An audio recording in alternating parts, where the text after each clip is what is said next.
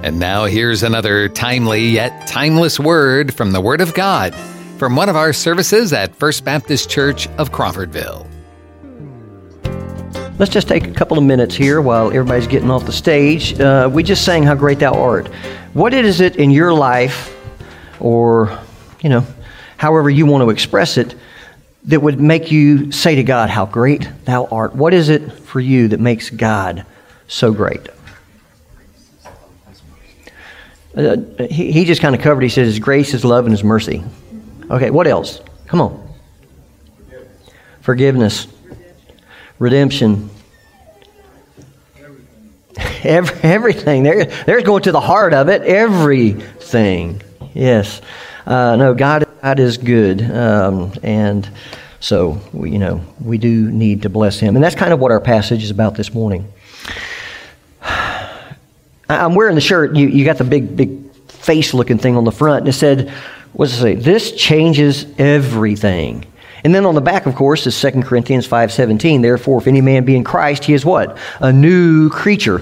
Old things are passed away. Behold, all things are become new. So yeah, the gospel changes everything. And that's kind of what we're going to be talking about tonight. It's not what we normally consider part of the gospel, but the gospel is definitely in here. Goodbyes are never fun, are they? I remember 40 plus years ago leaving my parents' house in Red Bay and then later in Milton. And every time I'd leave, I'd cry for 5 or 10 minutes because I didn't know if I'd ever see them alive again. They were quite a bit older than me, and the truth is they could go to be with the Lord at any time. And I didn't want to give my parents up, even if it was to go to heaven. Well, 100 years ago, if anybody was going to serve as a missionary to, say, to Asia or Africa, either on the East Coast or West Coast, they would get on a big ship. And you wouldn't see them again for months, maybe years, maybe never again. Now, modernization has helped in that regard, right? You get on an airplane today. I took the longest flight I've been on was from Johannesburg, South Africa to New York. It was an 18-hour flight. Not a lot of fun, but in a day, you can get to the other side of the world now, right? Also, technology helps out. About a month ago, Debbie and I, from our living room, spoke face-to-face with Molly and John and Paris in their living room in Malawi, which is nearly halfway around the world. So, that helps. But despite the great technology, which kind of shrinks the global distance, saying goodbye is still hard. Now, what's the hardest goodbyes that we say? It's the ones that are final in this life. It's when you know that you won't see that loved one again this side of heaven. Rodney just went through that with his dad last week. You won't see him again until heaven, okay? And your heart can often be filled with sorrow when that happens. But what do we see here? When the Lord ascended out of the presence of the disciples, from their view, they weren't filled with sorrow. No, they were filled with great joy. I want you to use your thinking cap on and go back to Luke chapter 2. This is when the angel comes to announce to the shepherds that to them a Savior has been born in the city of David in Bethlehem, right? Well, like all angels, when they show up, the shepherds are quite afraid. So what's always the angel's first word? Fear not. Don't be scared. I'm here for your good, okay? But he says, fear not, for behold, I bring you good news of great joy that will be for all the people. So Luke wants us to ask ourselves, does the ascension of Jesus, his going into heaven, does the ascension of Jesus give me great joy in my life as it did the disciples? Am I blessing God as the disciples did because Jesus ascended on high? Well, our major thought this morning, seeing Jesus ascended on high, that should cause us to worship Him and rejoice. Let's go to the Lord in prayer. Father, we just ask once again for your Holy Spirit and ask that you would move in our presence, Lord, to continue to reveal yourself, to give us eyes to see, ears to hear, and hearts to understand the truths of what we're talking about. Father, and all that is good, in fact, great, because Jesus has ascended on high. It should cause us to worship and rejoice. Give us hearts that would do that. And we ask in Jesus' name. Amen. So we've got three major points. The first point here, Jesus' ascension, it should cause us to worship and rejoice because it signifies the completion of his earthly ministry. Why did Jesus leave the earth in the first place? Was it because he had been rejected and crucified by sinful men? Was it because he was defeated and frustrated and he just had to get out of here? No, on the contrary, he left because he had finished the work that the Father had given him to do. Now, the night before the crucifixion, so this is actually, he ascended on the 40th day after his resurrection. So this would be about 42 days earlier. They were there in the upper room, and Jesus prays what we call the high priestly prayers from John 17. Now listen to what he says in verse 4. He's praying to the Father, and he says, I glorified you on earth, having accomplished the work that you gave me to do. So he says it right there in the presence of the disciples, praying to the Father, I have finished the work you give me. Now, he had a little bit more to do, didn't he? Okay, but overall, his ministry was drawing to a close, and he says, I've accomplished all that you have given me to do. So Jesus left the earth because his job here was finished. So it kind of begs the question, what was the work that Jesus accomplished? Now, that one question, we could preach on for years if we were to use as our source the whole Bible, because that's what the Bible is about, is why Jesus came. Well, for our purposes this morning, I'm just going to quote the angel who earlier had talked to Joseph while Mary was pregnant with Jesus. And he came to Joseph and he began by saying, fear not. But down the road he says, you will call his name Jesus. Why? For he will save his people from their sin.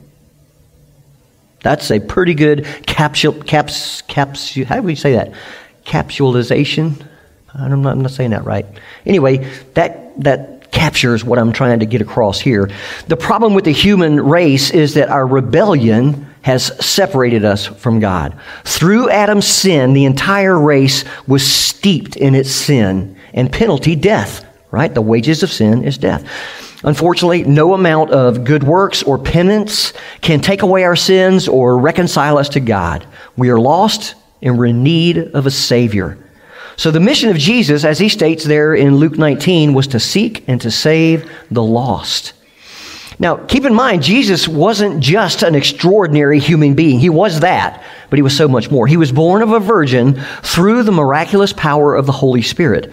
Jesus is uniquely the Son of God, God in human flesh. He lived a holy and sinless life dependent on the Father to show us how men and women should live. His sacrificial death on the cross paid the penalty for our sins.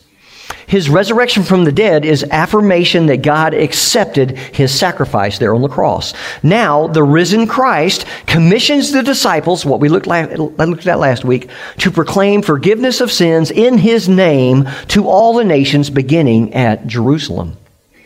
Now, the ascension actually fulfilled a prophecy made by Jesus himself. You remember when he was during the trial, he told the Jewish leaders, from now on, the Son of Man will be seated at the right hand of the power of God. There at the right hand of God, Jesus awaits the time that the Father will make his enemies a footstool for his feet. Now, that's actually fulfillment of a prophecy from the book of Psalms. The writer of Hebrews talks about this. And he asks a question here. He says, and to which of the angels has he ever said, sit at my right hand until I make your enemies a footstool for your feet? It's a rhetorical question. The answer is none. That right, that honor is reserved for Jesus alone. In verse 8 of the same chapter there, the writer of Hebrews says, but of the Son, he says, your throne, O God, is forever and ever. The scepter of uprightness is the scepter of your kingdom. Jesus, the eternal God, took on human flesh for one reason, our salvation. The fact that he is now seated at the right hand of the Father shows us that he accomplished exactly what his mission on earth was to be. And that should fill our hearts with worship for him and with great joy. Now, this is the first time that Luke mentions that the disciples actually worshiped Jesus. And if Jesus is risen and ascended into heaven as they witnessed, then we should join them in adoration and great joy. It means that through his blood, we have remission of sins, which was mentioned during the How Great Thou Art time. Reconciliation with God. We have hope, both now and beyond the grave. We can worship him and rejoice because his earthly ministry is completed. Well, second major point, Jesus' ascension should cause us to worship him and rejoice because it signifies the commencement of his heavenly ministry. So he's finished his earthly ministry. Now comes his heavenly ministry. Jesus had told the disciples in the upper room concerning his going away and their initial sadness. Here's what he said. If you loved me, you would have rejoiced because I go to the Father, for the Father is greater than I. And when Jesus says that, he's not denying his deity. He's referring to the limitations of his humanity. During his time on this earth, in his earthly ministry, Jesus voluntarily limited himself in dependence on the Father. His glory was veiled, wasn't it? He submitted to the Father's will, including the cross, which is his humiliation. But in returning to the Father, he would be restored to the place of glory and power that was his before the foundation of the world. And as he promised, he would send the promise of the Father, meaning the Holy Spirit, on the disciples to empower them for life and for ministry. Now, there are many aspects of Jesus' ministry in heaven, but I want you to consider these 5 this morning. Let's begin with A. Jesus' ascension resumed his glorification with the Father. In John 17, remember we just read verse 4. Well, in verse 5, he says, "Now, Father, glorify me together with yourself, with the glory which I had with you before the world was." Jesus thereby claimed to be pre-existent with God and one in glory with God, thus possessing the very nature, the essence of God himself. Now, Jesus' prayer was fulfilled by his death, resurrection, and ascension. Now, if you remember, I think it's, Matthew 17, Peter, James, and John got a brief glimpse of the glory of Jesus on the Mount of Transfiguration. Remember, Mark tells us that his clothes became so white, it was whiter than any launderer on earth could clean them, better than Clorox. Right? It's because his glory was busting through. But now Jesus, through his time of humiliation, is restored to that unapproachable glory that belongs to God alone. The Apostle John, he got another glimpse of Jesus in his glory in Revelation chapter 1. And his response when he saw Jesus in this vision, he didn't go, "Oh, hey, Jesus, good to see you again." No, he fell at the feet of Jesus like a dead man. Well, the saints in heaven, this is in Revelation 5, they're gathered around God's throne. And this is what they say: "To him who sits on the throne," that's God, "and to the Lamb," that's Jesus, "be blessing and honor and glory and dominion forever and ever." Jesus is ascended on high, where he shares the glory of the Father. And the fact that Jesus is now ascended to the right hand of the Father, and that he has resumed his pre-incarnate glory, but now in a human body, that gives us hope that he's going to take us to be with him one day. In our resurrected bodies, one day we will share his glory. We're not fit for that right now. I thought of this in the first service, and I'll mention it here. Back in it's either chapter 33, 34 of Exodus, Moses is talking to God, and God's talking to him. And Moses says, "God, show me your glory." And he says, "Well, okay." So he takes him up on the mountain, and there's a rock face, and it has a cleft in it, an empty space. He puts Moses in that cleft, and he puts his hand over the cleft, and he walks by. He says, I'll let you see the backside of my glory, Moses, because no man can see my face and live. All right? The glory of God is something that we now are not fit to handle. It's only one day when we are in our resurrection bodies that we're going to be able to see him face to face. Well, Jesus was the first man in glory, and so we have the assurance that he will transform our bodies and take us to heaven to be with him. Well, B, Jesus' ascension began his intercessory ministry for his people. Jesus is now at the right hand of God where he intercedes for us. Both Romans 8:34 and Hebrews 7:25 tell us this. Now, this intercession, it involves not only presenting our petitions and needs before the Father, he also presents his blood in the very presence of the Father as the propitiation for our sins. Therefore, we have continual access to God through Jesus, our advocate. Have you ever needed to get something done through a high government official? If so, you know that having a connection can greatly speed up that process. If you know someone who has access to the top official that you need to see, well, you've got a better chance of gaining a hearing. Well, the ascended Lord Jesus Christ is our connection in the very presence of God. Through him, we have access to the Father. Jesus' ascension to the Father should cause us to worship him and rejoice because he is there interceding for us. We'll see Jesus' ascension began his preparation of a place for his people. Go back to John 14. It was actually on the same night as his high priestly prayer. It's up there in the upper room. It's right after the Passover. And he's telling them, let not your heart be troubled. You believe in God, believe also in me. Right? In my Father's house are many mansions, and I go to prepare a place for you. And if I go and prepare a place for you, I will come again and receive you to myself, that where I am, there you may be also. I don't know why the Lord of creation, who spoke the entire universe into existence, why he has to prepare us a place. Couldn't he just speak it and it'd be done? Well, he could if he wanted to. Now, this could be just some figurative language that Jesus is using so that the disciples could understand. It's like a carpenter working on a house. The Lord is carefully preparing a place for us in heaven to be there with him throughout eternity. The language pictures the Lord's individual care for each and every one of us that belong to him. Now, the Lord not only said that he would go, that's a reference to his ascension, it says that he would come again for us.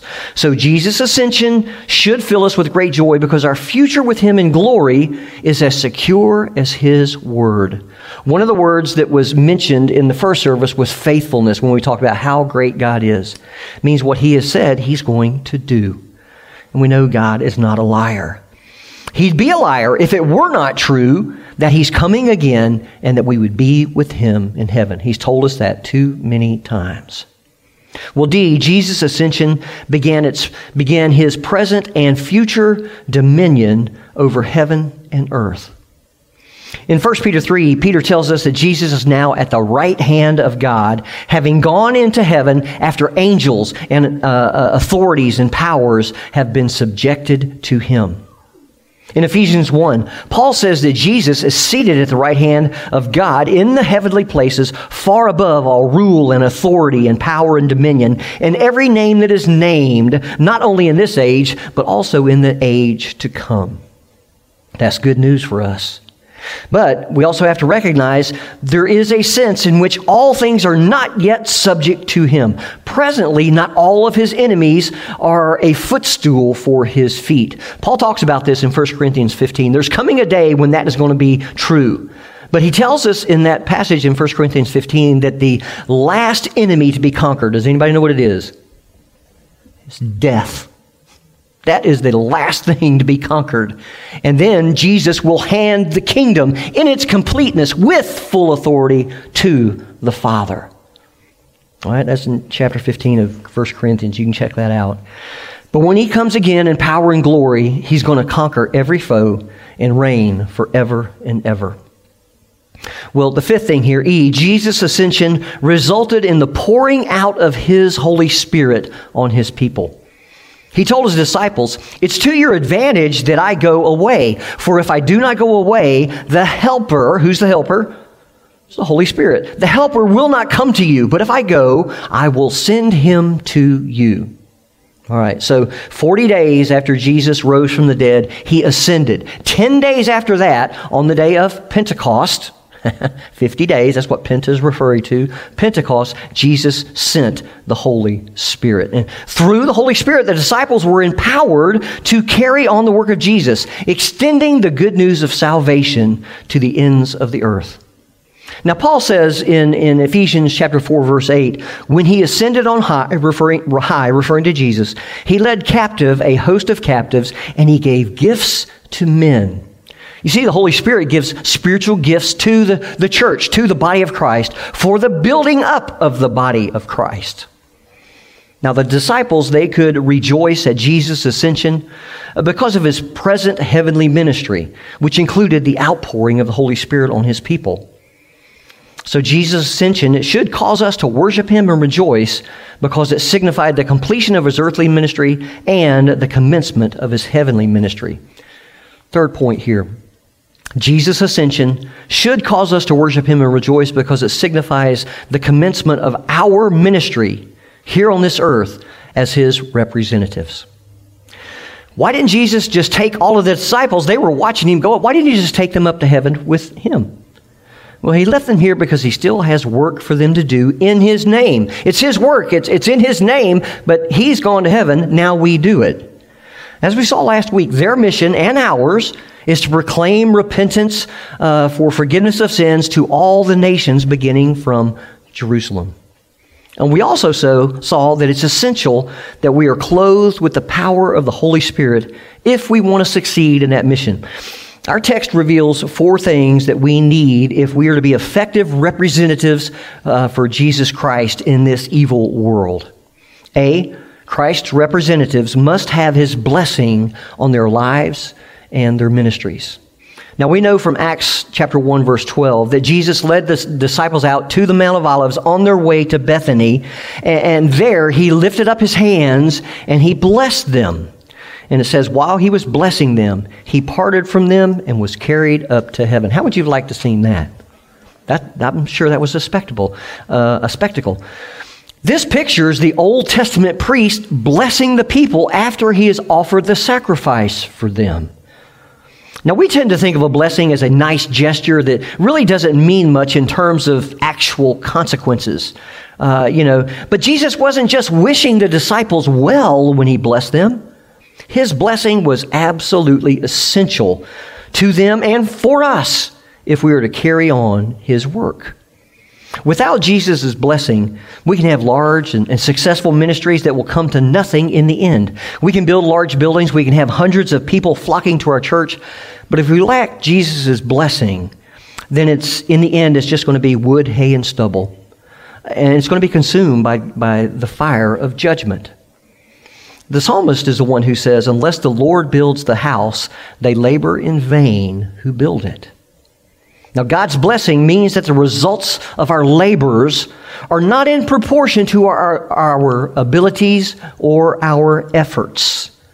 Think about this. The results, they have lasting spiritual impact that we never could have achieved in our own strength.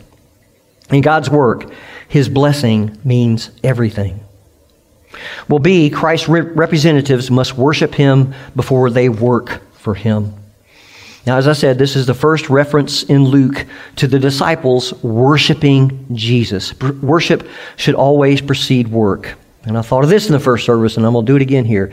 If you go to chapter 11, okay, in the book of Hebrews, we call it the Hall of Faith, because beginning in about verse 7, he starts listing people and telling us about them and saying that they were faithful. Do you know who's listed first?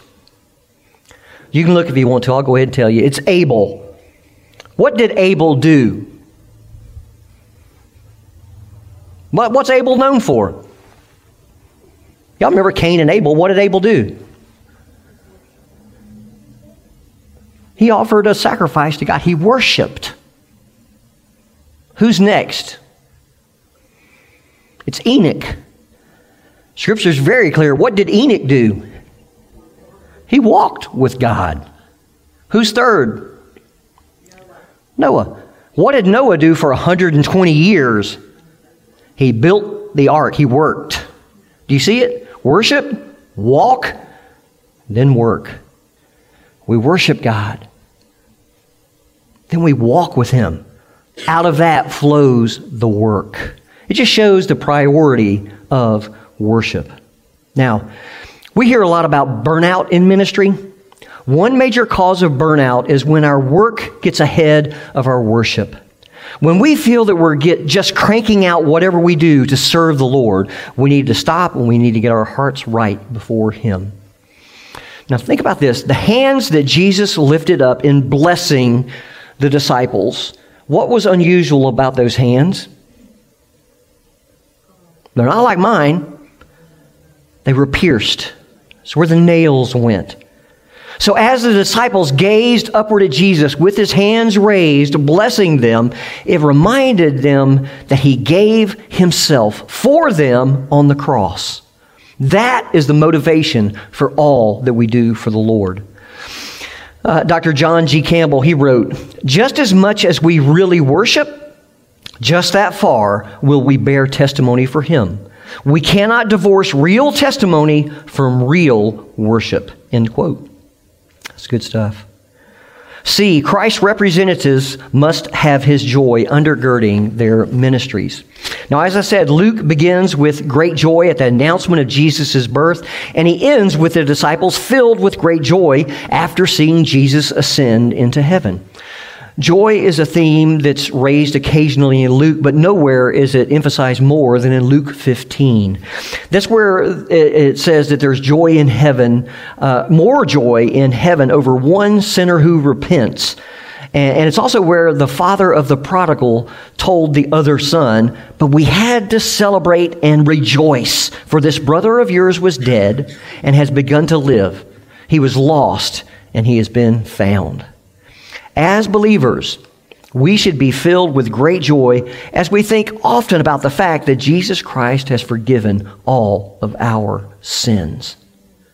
If you ever get depressed, just start thinking about that and understand that if you belong to Christ, your sins are forgiven. There's been no greater gift of all time. That's what our salvation is. And our joy is multiplied every time we hear of another sinner who has come to repentance. Their sins, Jesus has added again. Their sins have been forgiven. Now, as we saw last week, our mission is to proclaim among the nations the good news that if people will repent of their sins, they will experience God's complete forgiveness. Our joy in knowing the Lord Jesus is the basis of our witness for Him. Paul says, set your mind on the things above where Christ is seated at God's right hand. He's there, having made forgiveness for all of your sins, interceding for you with all power and authority in the universe. Don't rest until He gives you His joy. And when He does, that joy will draw others to the Savior through you. Well, D, Christ's representatives will bless Him because of His great blessings to them. Why I just saw this. Why did God bless Abraham? He told him both in chapter 12 and in chapter 15, it's so that you will be a blessing to the nations. In verse 50, Jesus blessed the disciples. He raised His hands and He blessed them. In 53, the disciples are in the temple continually blessing God. Now, Luke wants to show us that the church, although it is to reach out to the nations, it had its roots, it had its beginnings in the Temple of Jerusalem. It wasn't a radical breakaway from Judaism. It was actually a fulfillment of Judaism. It was like the next step. We see progressive revelation beginning from the very first time the gospel's mentioned. Genesis 3:15. He's actually cursing the serpent. And he says, I'm going to put enmity between the woman's seed and your seed. Her seed is going to crush your head. Your seed, or you are going to bruise her seed. That's talking about Jesus. And as the Bible goes on, we get progressively more and more and more of the revelation of God. Christianity is the natural thing when Jesus came on the scene from Judaism. It was the fulfillment of all the promises of the Old Testament. So don't think that they're totally separate. They're not. Christianity is a fulfillment of Judaism.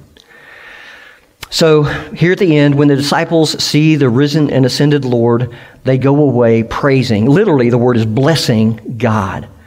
God has blessed us with all the promises of His Word, and in return, we bless God.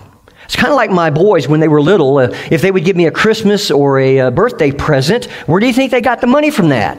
Well, they probably got it from me or Mom, right? But I gave them money and they used it to buy me a present, and I was delighted to receive back from them a portion of what I had given them. Guess what? God gives us every blessing. When we return it to Him with either our gifts or with praise from our lips, we are blessing the God who has blessed us. And folks, that is a proper thing. Did you know, according to, I believe it's Psalm 46, no, it's not, it's 63, I think, that the praise from our lips is what magnifies God. You know what it means to magnify? There's two ways you can magnify things. I did this sermon a couple years ago. You can look at a microscope and look at something really small, and it makes it look bigger so you can see it. But we can also take big telescopes like the Hubble telescope, and we can look out, and things that look small to us, all of a sudden it makes us see them as they really are. That's the type of magnify that David is talking about. We magnify God when we thank Him with our lips. A thankful heart and mouth is what magnifies God. Doesn't that sound simple? Why don't we do it more? Why don't we do it more? It magnifies God. Well, the disciples went away from these 40 days of fellowship with the Lord, culminating in His ascension, with a new vision of the glory of God. John Owen, he was a Puritan theologian from the 1600s. He points out that in some measure, all true believers have the eyes of their understanding opened to see the glory of God in the face of Christ as it is revealed in the gospel. He says, our apprehension, our seeing and understanding of this glory, our apprehension of this glory is the spring of all our obedience, consolation, and hope in this world. It's apprehending the glory of Christ. Whew. To the extent that we see the glory of the risen and the ascended Lord Jesus Christ, we're going to be filled with worship, great joy, and thanksgiving toward God for His abundant mercies to us. Let's pray. Father, thank you so much for the gift of your word. The truth contained there is eternal, Father. It's never going to change because it is the truth. It's based on you. And so, Father, we just pray that you would help that truth to break through to us today, to understand that, yes, Jesus' ministry is ongoing in heaven, and it's for our benefit. He is interceding there. He has sent back the Holy Spirit, Father, to empower us for life and ministry. Many good things have happened since Jesus took His seat at your right hand. God, I pray that it would affect us even today. And it's in Jesus' name we pray. Amen. If you're out there and you don't know Jesus Christ as your Lord and Savior, the Bible is very clear. You're separated from Him. I talked about this in the first service as well. If sin were blue, we'd all be blue. We'd all have some shade of blue. A lot of us would be darker than others, okay? But we'd all be a shade of blue. And it also tells us, because we're blue, because we're sinners, death is our wage. It is our due. It's what we are owed. All right? The wages of sin is death. You are separated from God if you do not know Him through His Son, Jesus Christ. I encourage you this morning, nothing good that you do is going to suffice. Only the blood of Christ shed on Calvary will cover your sins. Turn to God this morning. Ask Him to forgive you your sins. He is the one that you have offended. When David slept with Bathsheba and then murdered her husband Uriah, and Nathan convicts him, and he confronts him and he gets convicted, he writes Psalm 51. And in there he says, "You and you alone have I sinned against." That's some big words, knowing what he did. When we sin, we offend a holy God. There's nothing you can do to bring that relationship back together. It's only through Jesus. Jesus Himself said, "I am the way, the truth, and the life. No man comes to the Father except through me." So I encourage you this morning, turn to God through His Son, Jesus Christ. He will save you. He'll make you a child of His. If you're a believer, I hope that you've just got a better appreciation for Jesus' ministry in the here and now. He is up there interceding for you. When you're in temptation, He's praying for you. When you're in need, He's praying for you. He's already given you the Holy Spirit, but He is continually praying for you. He's interceding on your behalf. What a God we serve. Thank you for joining us for this podcast from First Baptist Church of Crawfordville. You can find more information and follow us on Facebook or visit our website, crawfordvillefbc.com.